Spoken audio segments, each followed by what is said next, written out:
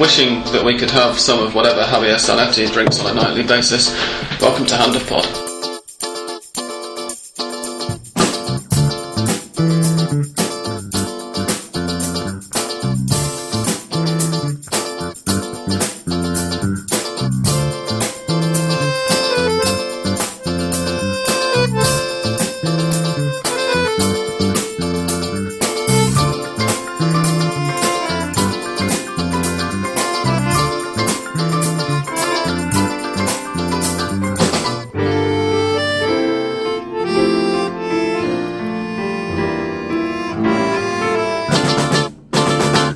There's quite an impressive photograph of Mr. Zanetti, or series of photographs from the last 15 years of his career, which I'll try and maybe post in the blog post to this podcast, which is frankly a little bit scary.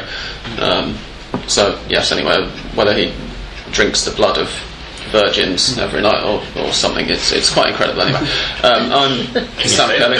I believe it was Catherine the Great or something, the Russian emperor of the time, that to stay young used to bathe in the blood of kind of her virgin ladies in waiting and everything. Mm-hmm. Maybe Zanetti has a similar strategy. Quite possibly, yeah. It wouldn't surprise me.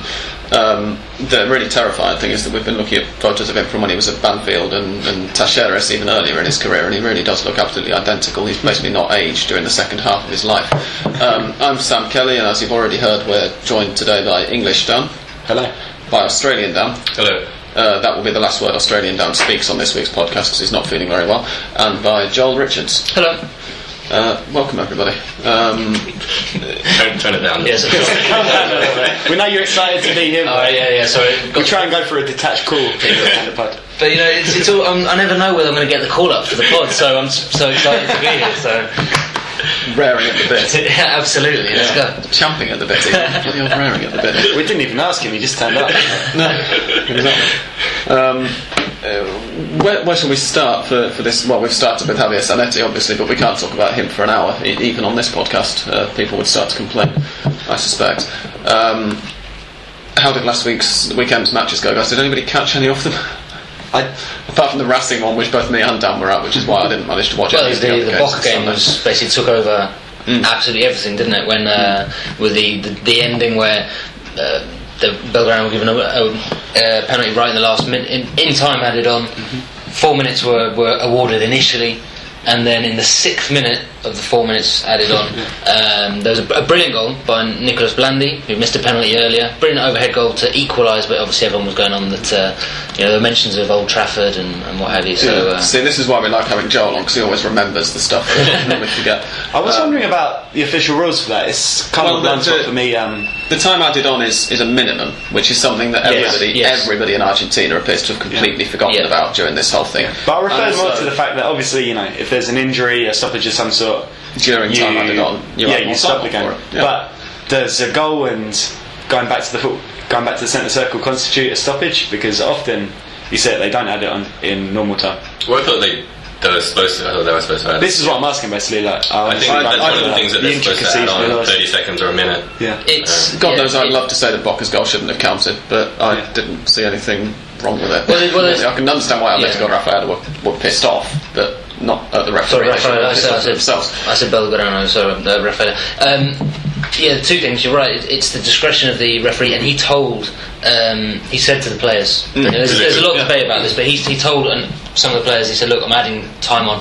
The other thing, though, is what on earth were they doing, going ahead and then conceding a corner, giving away a free header in the penalty area, and then not marking Blandi? I mean, it's very poor defending. It was like they just completely stopped. I mean, I guess they expected that goal was the end of the match, and they were just doing absolutely nothing. Like you said, not marking at all. For me, it's a tough. It's kind of, as we say, it's a judgment call for the referee, because I know we've all seen.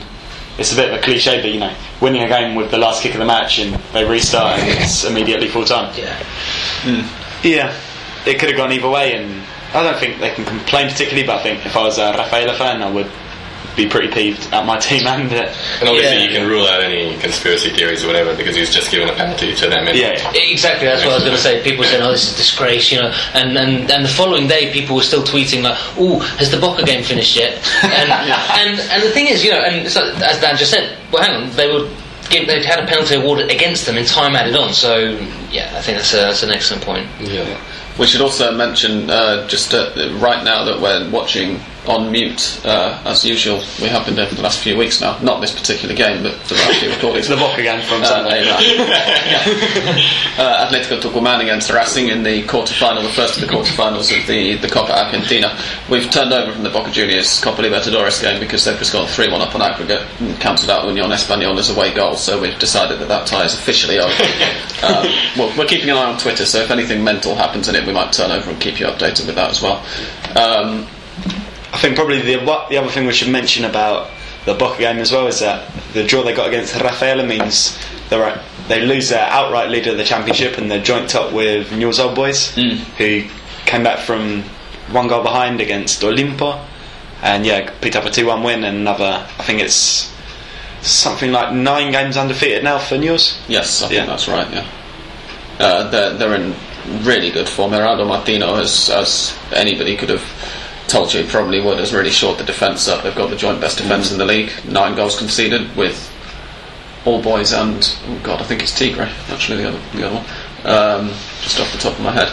And they're playing very well. It looks like this title race is going to go right down to the wire, right? I mean, you think so? If Boca are going to stay in the Libertadores, as it looks likely they will, you can imagine that they're going to drop the odd points at the weekend if they're focusing on the Copa. So, and also given as well that there are other teams so close behind. Also, it's not like the 2 leaders are way out ahead of them now, like Racing and Boca were at this stage of the Apertura. I think Tigre are 1 behind, Vélez another further back. Vélez could have gone outright. I think they're 2 behind. They could have gone obviously top if it weren't for the fact that one bet your mortgage on this results prediction. No, there was 2. I mean, the other one was Olimpo.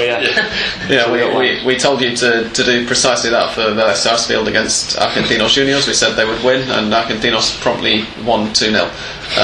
Which is the first time anything has happened in an Argentinos Juniors game for the last best part of 2 years, really. It was quite a turn up for the Bucks.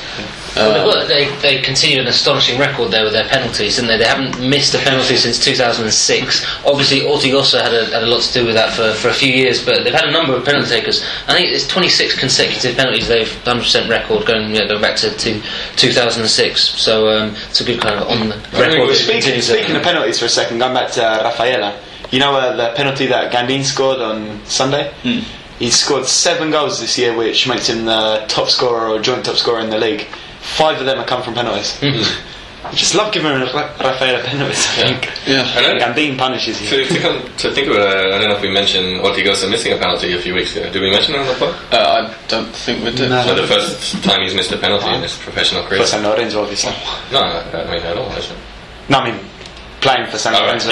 So he had how many did he have? 17 or something? In a row. Wow. Finally missed one. That's quite something. It's to be honest, every time he got to a stage where every time he scored a penalty, kind of for the next week he'd be on Olé and he'd be in all the channels telling they'd be like, well, what's your secret?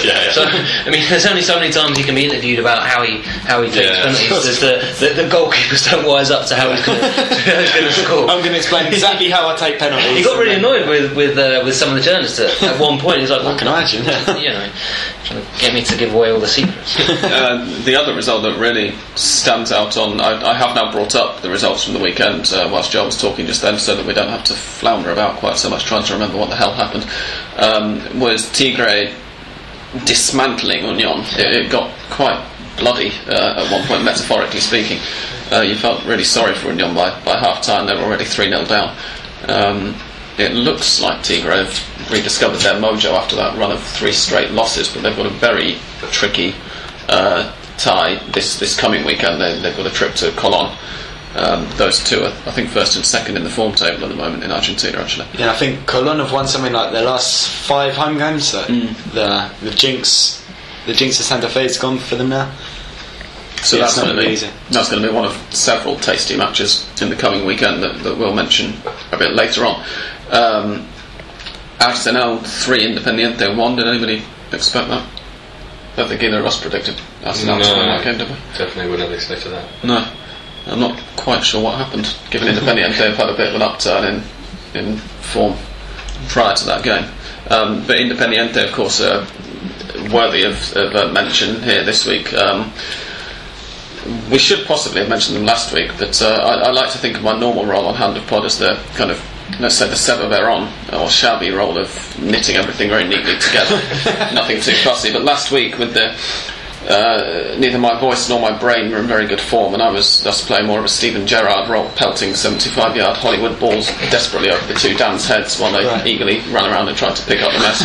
So what's our role in all of this? Like? As a result of which, I think one of you is Andres Iniesta, and the other is, I don't know, Enzo Perez or somebody. Shotgun Iniesta. You can find them with yourself. As a result of as a result of my Gerrard-like brainless performance. We completely forgot to mention the war. I think that's the actual word that's been used, that's going on at the moment between Independiente's directors and Barra Brava. It hadn't fully hit its kind of zenith when we recorded last week, but it did do the day after we recorded on Thursday, which was before the pod went online, when a group of Independiente Barras walked into the office of club president Javier Cantero and threatened him and told him to give them their flags back, or they were going to throw their toys out the pram and start crying or something. Along those lines, I believe. And a bunch of, perhaps more than we might have expected, club presidents have been quite vocal in saying that they're actually on Cantero's side in all this. Although I've been reading a few of the responses and the messages, and they've come out to support, but for me the support's been fairly lukewarm. I think one of them's kind of said the best way we can support him is just by saying, oh no, the Barras are bad. It's pretty wishy-washy as support goes, you know. Yeah. No kind of commitment to do the same in their clubs. Yeah, absolutely. And not only Naki's one of the sort of important figures, one of the important directors in AFA, basically said exactly that. He said, well, I mean, yeah, sure, it's great what he's doing, but what else do you want us to do? Yeah. So he's not getting that much support. However, that's from officialdom and from the other, but I think the support shown by the general public was tremendous. And I believe either Thursday or Friday, the Independiente fans, kind of the non-Barra fans, are organising a march. They're going to all kind of get together and show that they're on Cantero's side and not the Barra's side, which I think is the key. Kind of, if the Barra loses support of the normal fans, especially in a big club like Independiente, who can bring fans to the stadium without the Barra, then that's the kind of a real step, probably more than one chairman or the AFA can do, you know. It's been brewing at Independiente for some time, right? I mean, those of us who've been to some of Independiente's home games this season have already seen that their Agrupación del Hincha, the kind of non-Barra fans group, has set up an alternative popular on the other end of the stadium with flags and singing and stuff as well, singing often against the Barra and in support of the president. I remember mentioning it was either when Cantero took over at the end of last year, or it was at the start of this year before the championship. He'd already kind of made noises that the funding was going to go from the Barra, and that was part of his election. Exactly. As well. And the legs were going to be cut off the Barra, kind of thing. And I thought, this is fantastic. I don't say a lot of positive things about Independiente, but I can recognise, he's doing a fantastic job. Because before, we should say, for a bit of perspective, Independiente was probably the club, if not one of the clubs, that had the most links. I think even this time last year under Comparada, the previous president, there was scandals where the Barra were being used as security at the stadium and checking tickets and all this kind of thing. So to go from that to basically putting away all the support is fantastic. It's a massive step. Yeah, which is another reason why it's such a brave move from Cantero. And in that Arsenal game, he had he banned, I think, 3 of the heads of the Barra from coming into the stadium at all, including the head of the lot, his name I think we should mention because his nickname is Big Baby. Bebote. Very mafioso. Anyway, that was at Arsenal, the Sarandí Stadium, which is a tiny little thing, and so they were outside throwing in rocks at some point during the game. Was the game stopped? I can't remember. Well, it was paused. Not officially stopped, but they added 10 minutes of injury time or something. Right. And the other amusing thing with this is that, well, not amusing, it's quite sad really, but the head of the Barra is now having a press conference on Friday, which just shows the state of, the sort of the influence that these Barras have. One of them. Yeah, and also that press conference is set to be in Puerto Madero, which is essentially, the wealthiest, most expensive district or area in Buenos Aires, and the fact that his lawyer have their offices there also points to the resources that he has. He reckons he has an incriminating tape of Cantero saying something. Cantero didn't seem worried about it when I saw him interviewed last night or a couple of nights ago. He said, I haven't said anything, but we'll see what he has. There is, I do wonder whether, when you said the Zenit, I'm not sure if we should be talking about the Nadi really. Because it's a dreadful situation, and you do wonder just quite where it's going to end, because, as you said, Bebote says he has incriminating information. Independiente said, the Barra have a list of phone numbers. I mean, they've got contacts. That is their most powerful weapon, really. They walked into the club headquarters. Nobody stopped them. As you said, on Friday night, the fans are going to meet there. But you just wonder how long this level of this situation can carry on until there's something pretty serious that goes on between the fans that are against the Barra Brava and the Barra Brava that are insisting on maintaining their power at the club. I get the feeling it's very difficult for something not pretty serious to happen very soon. Especially when you just kind of has muted support, as Dan was talking about, from other people in charge. That's the worrying thing, I think. Yeah. And you've got to think that before it kind of gets better, it's going to get messier, because maybe, as foreign journalists who have come here to Argentina, obviously, we're all pretty clued up on Argentine football, but maybe we can't appreciate that these groups have been around since the 50s, the 60s. This is something that's completely embedded in Argentine football culture. You talk about people that are our age, 40, 50 years old. They've never seen football any other way. So it's kind of a natural thing that you've got these groups here. So it's definitely going to be a cultural shift, and it's not going to go without a fight, I don't think. Absolutely.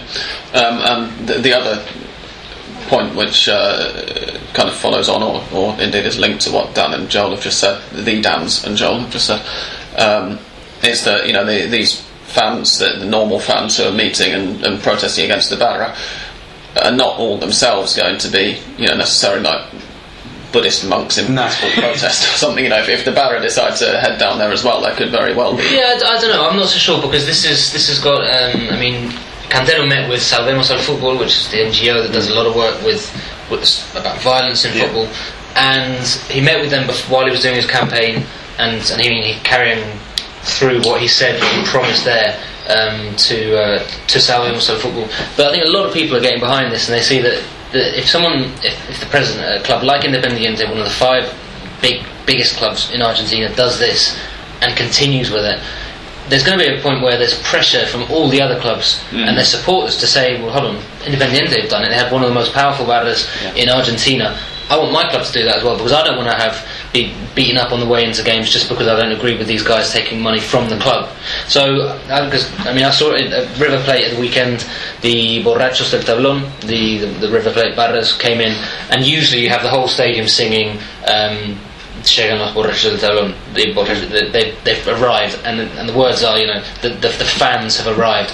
And on Saturday, everyone else apart from in the Popular, the standing area, were singing, stopped them then, and were singing Soy de River, I support River Plate. So that was a way that, what I'm getting at is that I think a lot of fans are seeing this as an opportunity and a time to say no, to stop the Barra Brava's influence in clubs. It's very difficult to stop, but if Cantero at Independiente does manage to do so, I wonder whether it can just set the ball rolling. And it could well be a Rubicon of sorts for Argentine football. The optimists amongst us, any of us, have to come out at some stage and think that they can do something about this, because it's obviously a pretty bad situation. Indeed, absolutely. Other results from the weekend, now that we've discussed that. Lanús is 1-0 win away to Godoy Cruz, and it looks almost like Lanús, some of their form in the Copa Libertadores is carrying over into the league now, just as their Copa Libertadores form itself deserts them. They play after we finish recording tonight, but they're 2-1 down from the first leg against Vasco da Gama in the last 16. I think that's a pretty reasonable result to bring back from Brazil. Yeah, definitely. Yeah. I don't think that was terrible. The away goal's going to help, definitely. And it should be an interesting game, actually. I'm going to look forward to trying to catch it. Banfield lost yet again at home to San Martin de San Juan. Banfield were... we were talking about the Promedios just before we started recording. The relegation points average system that uses the last 3 seasons, and which, as we've discussed many times before on Hand of Pod, means that a single really good season can then keep a team out of danger for the 2 seasons thereafter. Banfield are a brilliant example of that in the current relegation table, because in 2009-2010, which of course is going to be cut off at the end of this season from the standings, they got 73 points. Since when, they've got 47 last season, and they've got 21 so far this season. And their run of form is now so bad that San Lorenzo and Tigre are suddenly only 6 points behind them in the standings. And Banfield started off, because of that 73-point season, somewhere up around 6th or 7th in the Promedio table at the start of this season. The fact that they're now actually in danger of being sucked into this year's relegation battle, that really shouldn't be possible with a 73-point season on their Promedio standing, is just astonishing. Similarly, Argentinos also got 73 points that same season. They only managed to win 7 points more than Banfield last season, 54 against 47, and yet they're up in 5th in the Promedio standing now. So, Banfield have been shockingly bad in the last few months. Them and Olimpo, possibly the 2 worst top flight clubs anywhere in the world at the moment, guys. I think. Well, the thing about Banfield as well is that even if they do survive this year, they'll almost definitely go down next year. So. Of course, yeah. What's the point of it? Precisely, yeah. But, what's the point? They might as well just go down now. I would actually ask to go down and hide in shame for a year and then come back. They had a very bad record, obviously. A dreadful story there from their player. Yeah. Youth team left back was Lautaro. God, we should have looked this up. Bugato, yeah. Thank you, yeah. Youth team player on loan, Tristan Suarez, I think, but he'd been earmarked to replace Tagliafico at left back for next year. Obviously, Tagliafico goes to Barcelona. Is rumoured to go to Barcelona. He'll go somewhere, whether it's Barcelona or not. This guy was earmarked to replace him in the first team. I think he was part of a very successful youth team at Banfield. They won one of the... I know they won the reserves, I believe, in 2009, and he was also in the Argentina under-20s team in that year. Decent. Police officer shot him dead.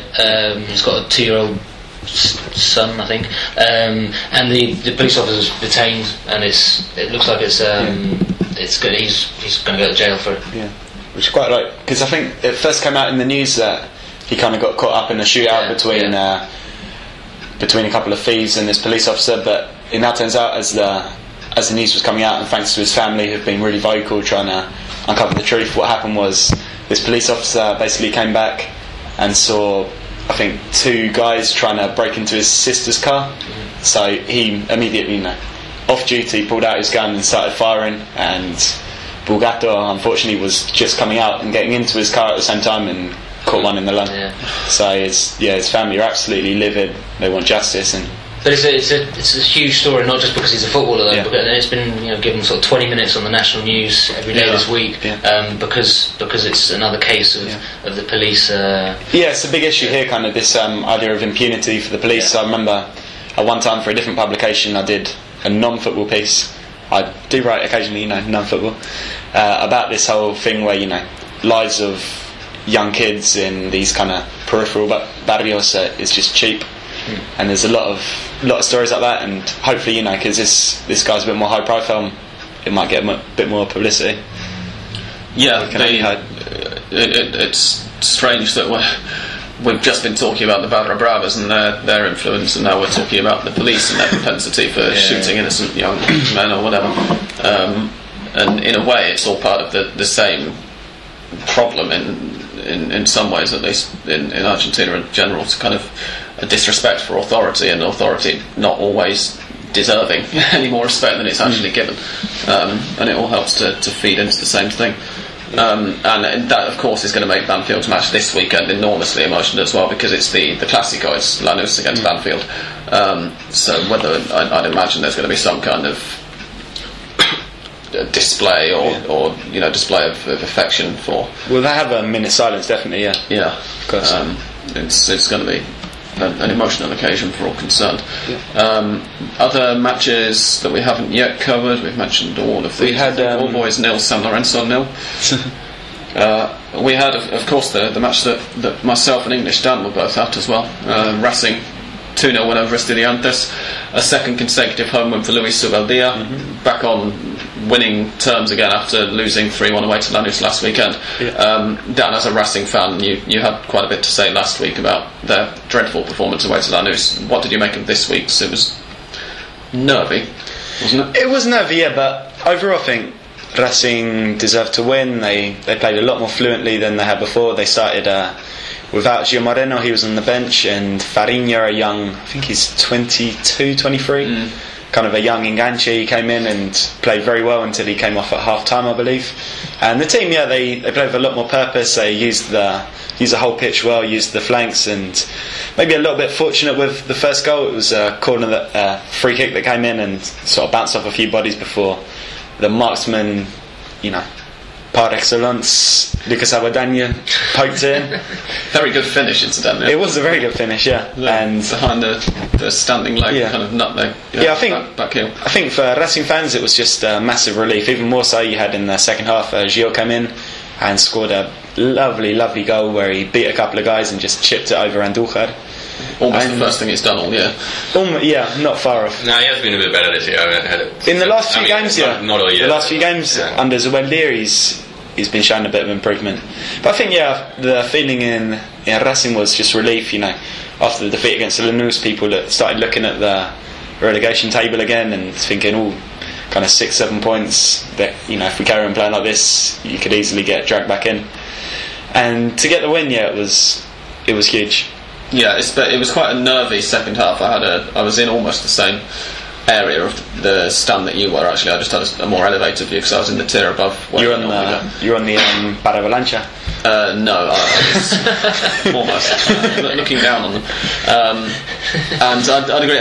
The first half hour, I thought both teams were shocking.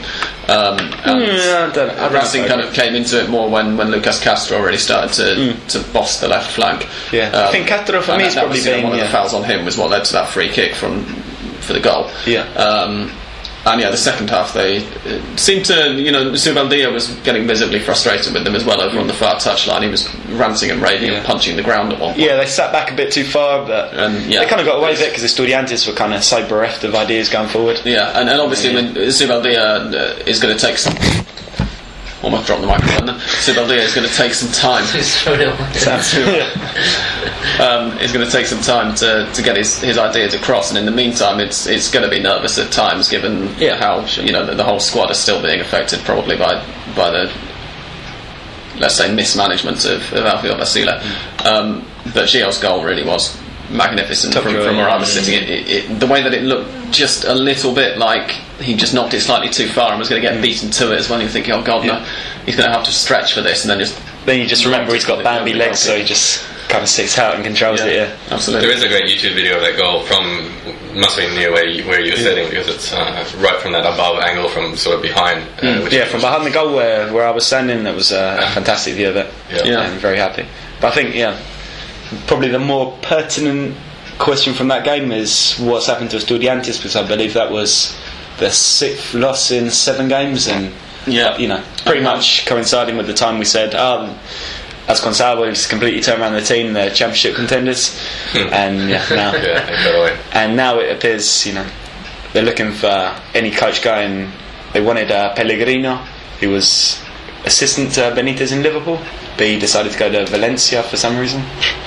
And then it came out that Carlos Bilardo was set for a return, but he decided not to.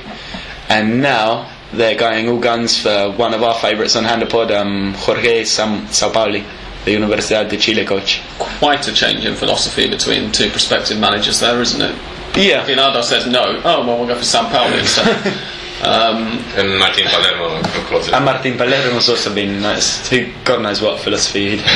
Martin Palermo apparently visited Tigre's training session earlier today and told Roa Reina that he needed if he needed an extra striker up front, then give him a call. They're good friends, of course, Roa Reina. Right.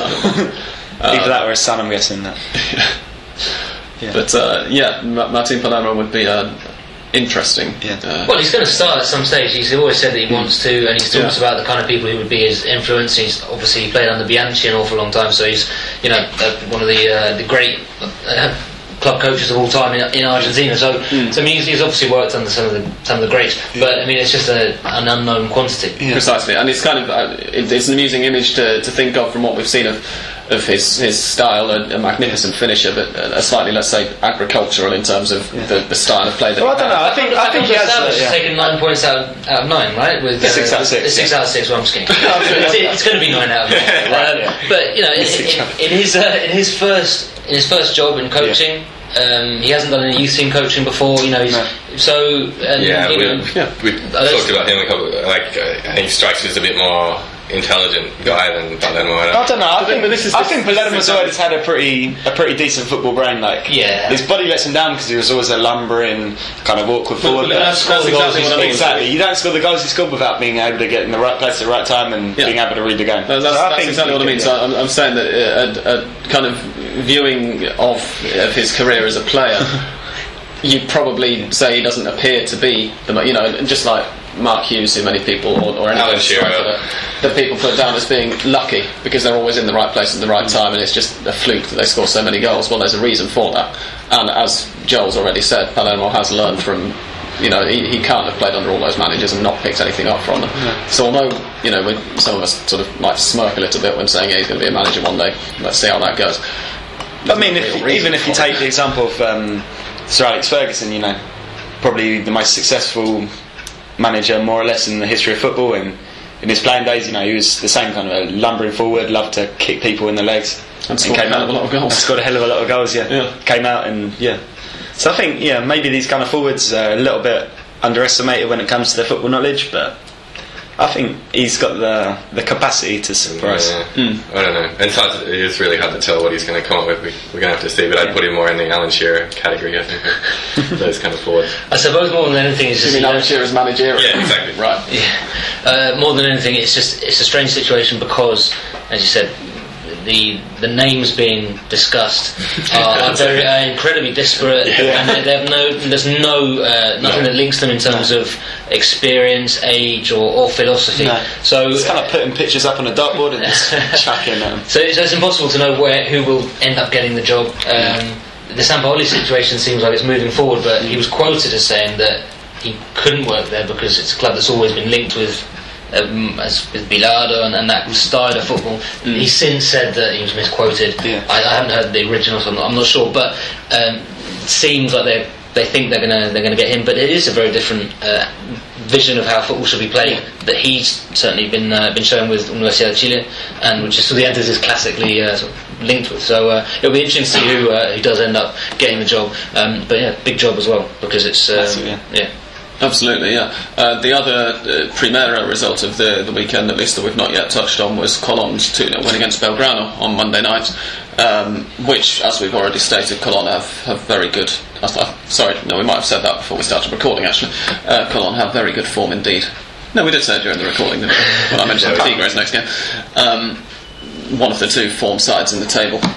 So the standings at the moment, we've already said that Newell's and Boca joint top.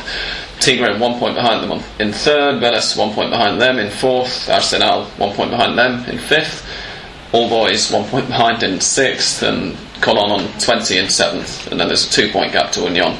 So the two Santa Fe sides are duking it out as well at this stage. Lanús, who've got the Clásico coming up, are one of four sides on 17 points. And I'm not going to go all the way down the rest of the table. Put the line. The other big results from the weekend were Nacional B in the second division, where the gap between first and third, in fact, now is down to just 1 point because Instituto de Córdoba drew 0-0 against Guillermo Brown. Thank you. Yeah, of Puerto Madryn. Before River Plate won 1-0. Oh, God, who was that against? I should have brought this up. Gimnasia de Jujuy. Thank you, against Gimnasia de Jujuy. And Rosario Central won 3-0 against Ferro. Huracan. There you go. And this is the National League follower, the fan of the National League club. Yeah, and I watched at least part of all three of those games as well, which shows how much attention I was able to pay to them. Oh, Boca have gone 2-0 up. That really is over then. Mr. Moosh.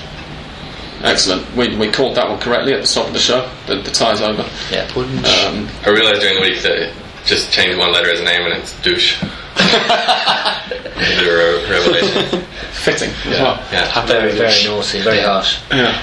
But so if he's scored now, that must mean he's scored in a good portion of Boca's last 10 matches. It means he's found his mojo. He's on a very good run. Yeah. I'd make it 15 goals and 8 this year. Wow. But obviously he's been playing for 4 years, 5 His years. record was like 8 in 72 games or something like before this year. Yeah. So he's got as many so far this season as almost twice as many so far this season. Which probably was always the difference between him being like a top prospect and just kind of a his lack of goals, was the thing holding him back. He's always, so we're saying that he is now a top prospect. He's now definitely on his way to Barcelona or Real Madrid, one of those two. Yeah, possibly Bayern Munich. Man City, maybe. The answer to Barcelona's striking problems, possibly. Exactly. Actually, following Australian Dan's suggestion just there, I'd like to say if Manchester City's owners are listening to this podcast, please buy Pablo Malche.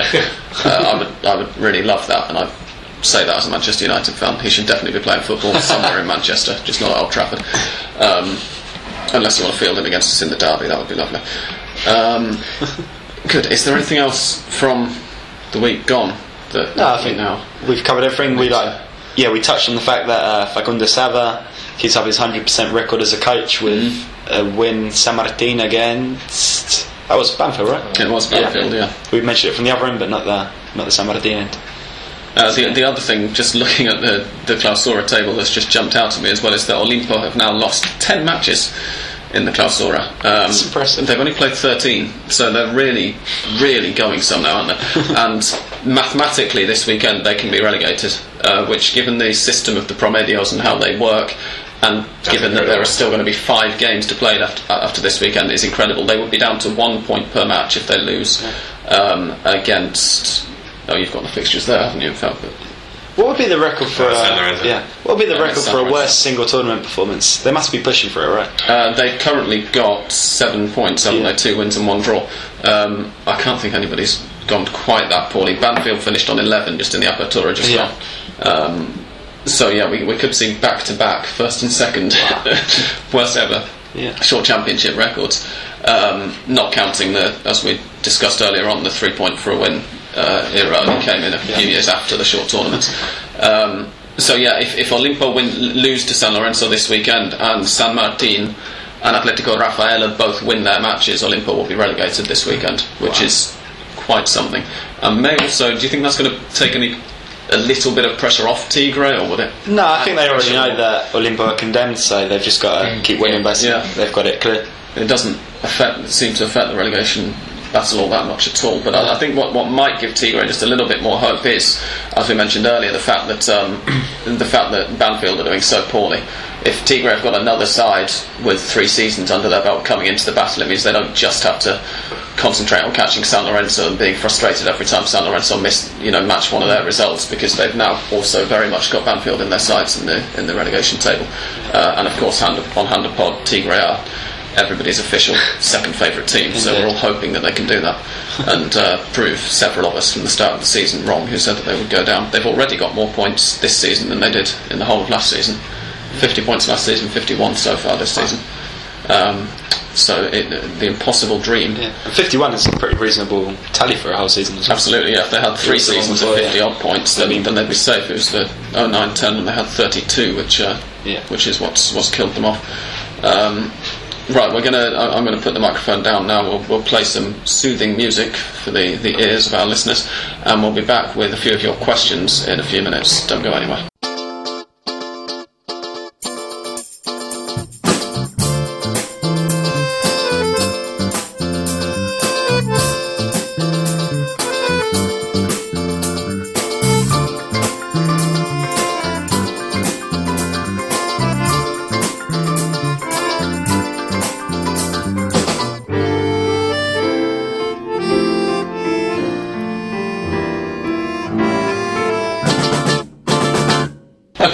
questions have been coming in on the HandaPod hashtag, which stops you from having to at any of us if you don't want to, and it also stops us from having to sign into our various Twitter accounts all from the same computer. Andrew Gibney got in first, Gibney Football on Gibney FTBL on Twitter, who asks what Fabian Monzon has to do to get a game for Argentina. He scored 7 for Nice this season, and are there any better Argentine left backs?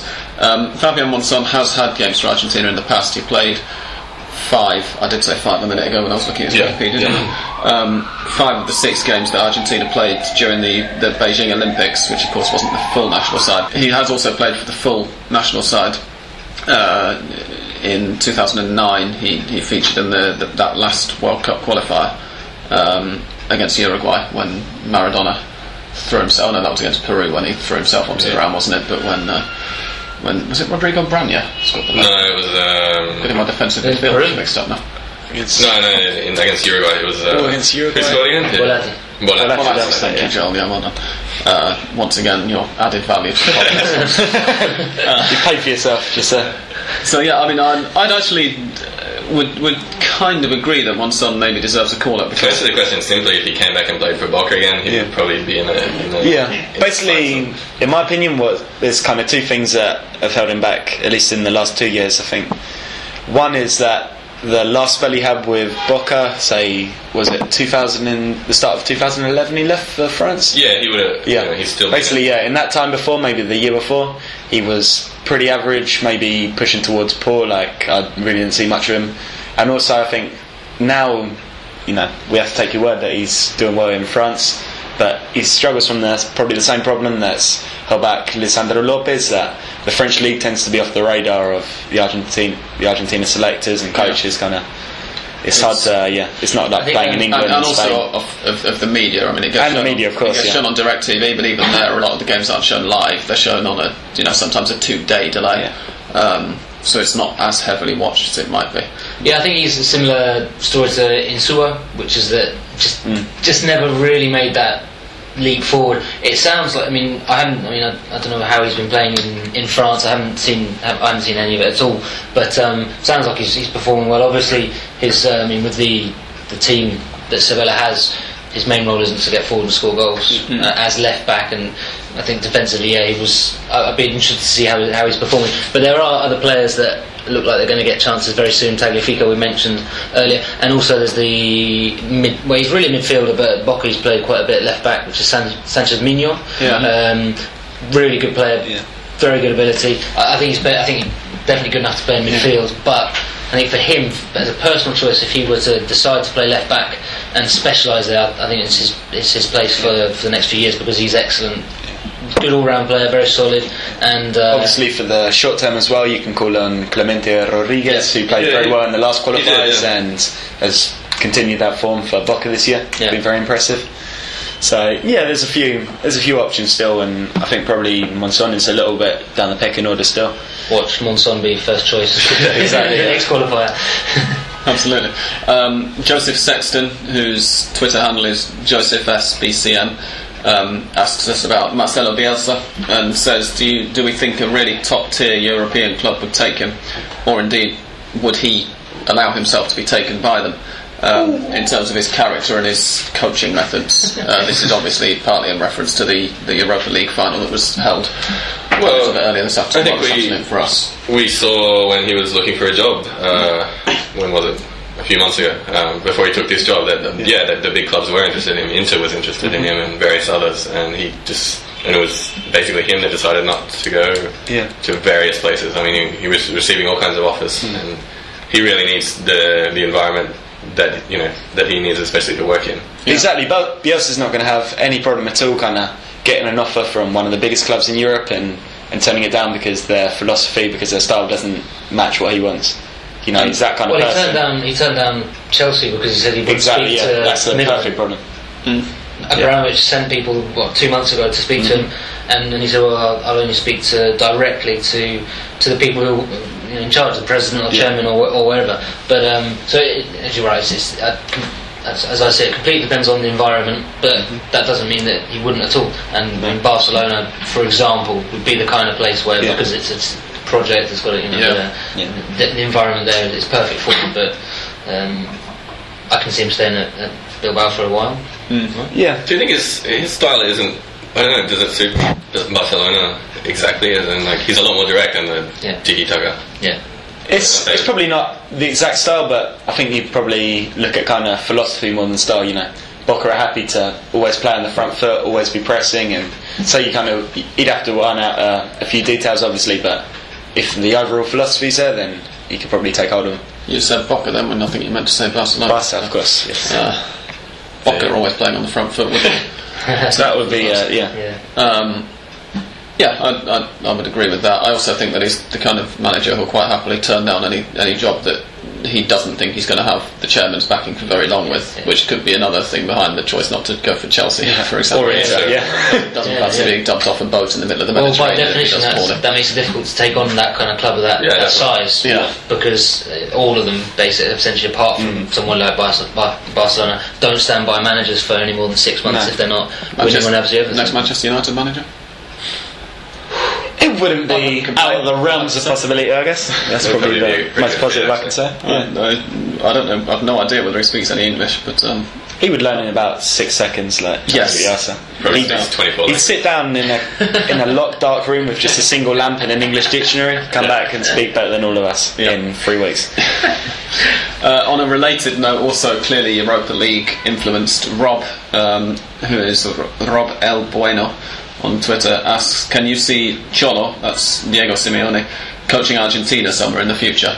I actually tweeted immediately after full-time, future Argentina manager beats former Argentina manager, because even if Cholo Simeone was an absolutely bloody dreadful manager, which he's not, I think he'd be nailed on for the Argentina job at some point in his career if he wants it. Yeah, I'd agree. I was a bit annoyed with Simeone today because I was watching the Europa League final kind of when it was 1-0 and it was looking that Athletic were pushing on and looking for the equaliser, and I thought I was going to be really clever, send a smart ass tweet saying Atletico scored early and then just sat back and defended. Where have I seen this before?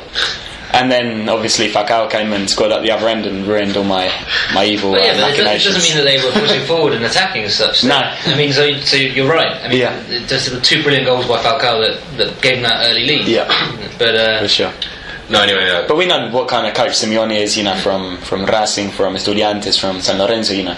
He likes to play on the counter, he gets men behind the ball, and it's a very effective way to play football, especially in cups and in the short seasons as we saw in Argentina.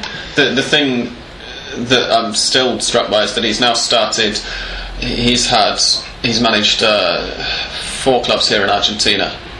4? Yes, 4. Yes. Estudiantes, River, Racing, San Lorenzo, not in that order. He's also managed Catania in Europe and Atletico Madrid. And at 3 of those 6 clubs, he's started off with a title now. He's got the Europa League with Atletico, and he won league titles in his first attempt with Estudiantes and with River. And certainly what happened with Estudiantes and River before was that they subsequently fell away completely. What might have happened had he stayed at Racing for another 6 months after finishing second in the league, who knows? San Lorenzo didn't work out for him.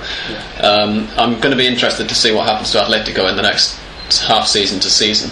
Yeah, I think one thing that's always going to count against Simeone at this point, at least from what we've seen so far as a manager, is his volatility. Like, I think what's the longest he's stayed at one club? 18 months, maybe even less. Yeah, tops. Absolute top. 18 months. That was Catania, who obviously, being in Europe, you've got much more stability than being a manager in Argentina. He wasn't there for that long. He was there for about 8 months, Oh well, there you go. Exactly. So I think that's always gonna, people are gonna look at him. Say if the Argentina job comes up in the next few years, they're gonna look at his record, and unless he stays at a club for an extended period of time, I got a feeling thinking, unless things are really pear-shaped with Atletico Madrid, I can see him sticking around there for quite a long time, because he's obviously he feels a strong affinity with the club, and the fans are really love him. That's a really important point. He's a club legend, although you could argue the same at Racing, where he's been a socio since he was a little kid. And fans can turn, especially at Atletico Madrid. The pressure's always there. The pressure to succeed for me is always a lot higher than kind of the reality on the pitch, kind of with the players they have. So And I agree with what Sam said. I think it's a certainty that he will coach Argentina one day, unless things go wrong. Yeah, for sure. Next question from... Okay, actually we've kind of already answered this one, but I'll mention it just so he knows we're not ignoring him.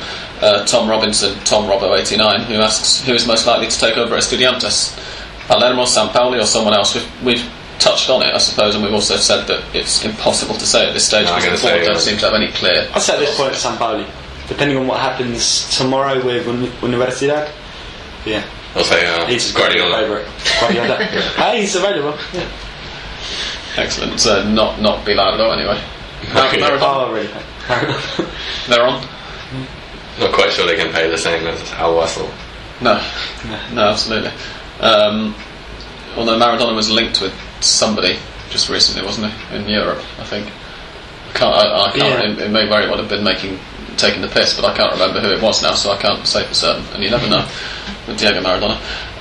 Phil Carney, whose Twitter handle is Phil C. Carney, asks us two questions. First of all, Manchester City have been linked with Ezequiel Cirigliano from River quite a lot recently. Is he any good? You can answer this one, sir. Joel, you've probably seen more of him in the flesh than most of us because you've got to a few River games. Mini Mascherano, right? He's excellent. Yeah. He's excellent. I think he's at his age, I think he's more comfortable on the ball than Mascherano, and I think he's more creative. He's the way that he's very comfortable on the ball and getting out of problems, basically. So he's more than happy to drop a shoulder and beat a player to get out of trouble, but distributes it very well. Excellent work rate. Fairly quiet guy. Keeps himself to himself. Doesn't like the press particularly. But yeah, you're right. They were here. City were here watching him and are really interested. So big possibility. Who else is he been linked to?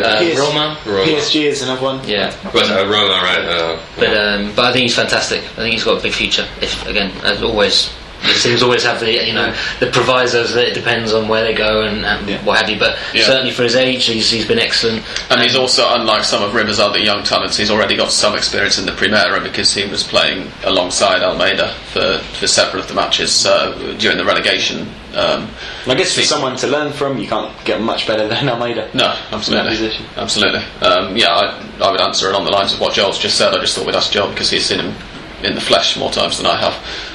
Since I've not been able to get to any River games. River really dipped when he wasn't inside. Yeah. He didn't start in the 11 this season, and then when he did come in, he became a really important player for them in midfield.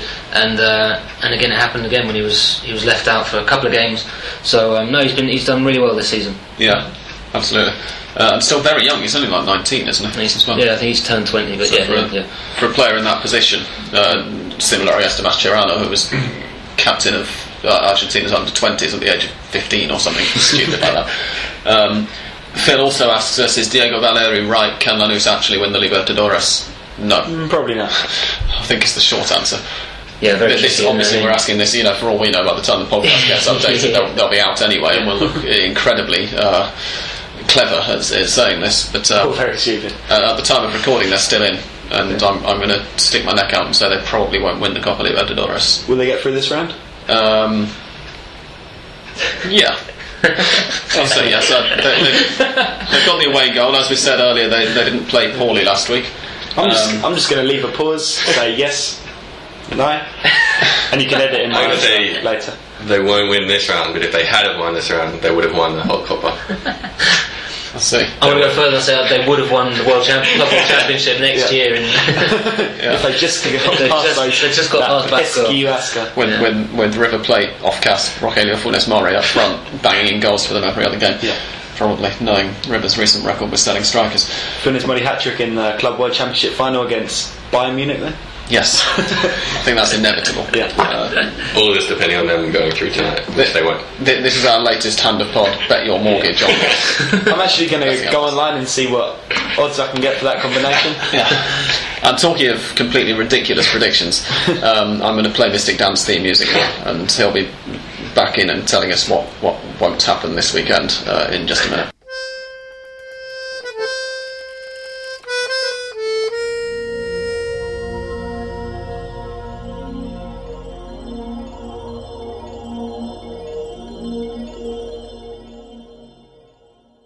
I'll see if my voice can last through this, but I've got San Martin, Arsenal as a draw, Estudiantes, Godoy Cruz as a draw, and I'm a bit worried about that one after we didn't quite realise how bad Estudiantes has been going lately.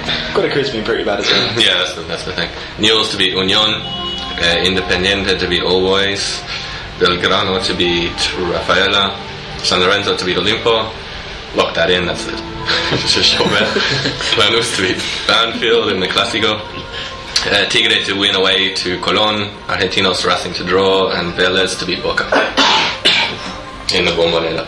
Big shout there. As I hinted earlier on, there are some really tasty looking games this weekend. Just obviously we have Lanús Banfield, which we've already mentioned is not only a Clásico, but it's going to be incredibly emotional anyway because of what's been going on with Banfield in the last week and a half. Tigre Colón, as I hinted, is a clash between the two best sides over the last 6 matches in Argentina.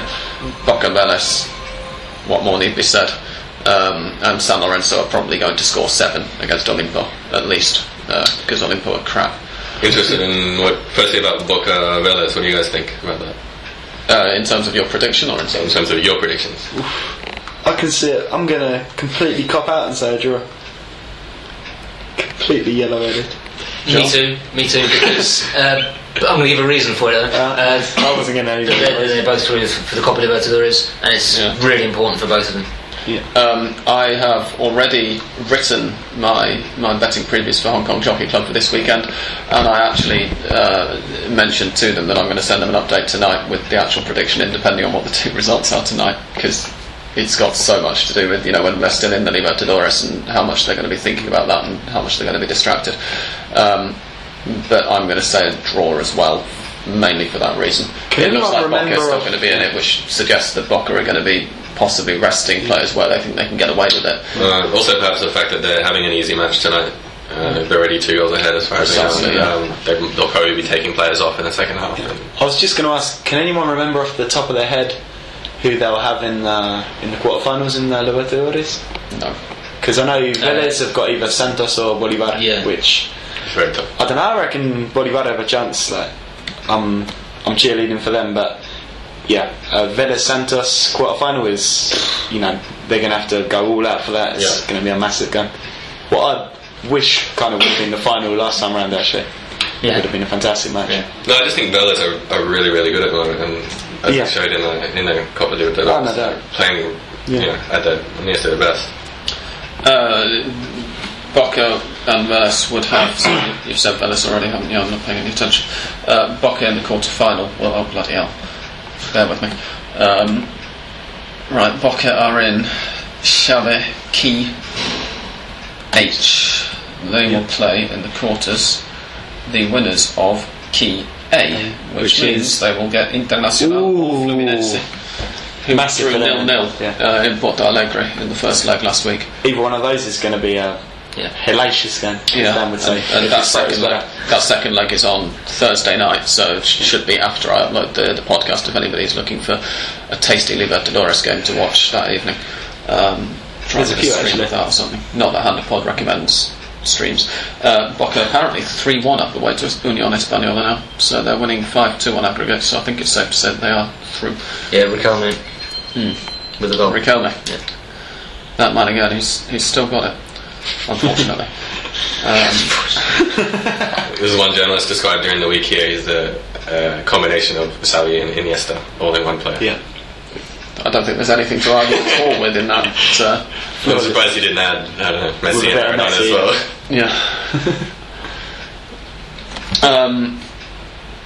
So it's looking. This is a brilliant ending to the podcast, isn't it? I'll Just it all together. All sorts of fizzle out, We don't have anything to talk about now. Those are going to be the highlights. Most of those really good games actually looking like being on Sunday, aren't they? Lanús Banfield, Colón Tigre, Boca Vélez all on Sunday. Argentinos Racing, don't forget. I know it was just an oversight, I'm sure it was just an oversight. Well, actually, one of the things, Dan's gone for a draw there. How are you feeling in terms of Racing's potentially picking up their first away, obviously these Copa Argentina games on neutral territory? Yes. Racing potentially picking up their first away win under Luis Zubeldia, because Argentinos haven't won a home match yet this year. They've drawn 4 and lost 2. I can only hope they win. I'm not going to be particularly confident because that always blows up in my face, but they got a chance. Obviously, like if they play the same as they did against Estudiantes, then yeah, you got to think they have a chance. Yeah, and you would also think that Argentinos won't be able to keep up the same level of play that they did away to Vélez last week. Now that we've said that, watch Argentinos score 5. Anyway, for now, thank you everybody for listening. Thank you, gentlemen, for coming. No, thank you. Say goodbye for now from Australian Dan. Bye. Before his voice completely collapses. From English Dan. Good night. And from English Joel. Goodbye. And it's goodbye from me. Goodbye.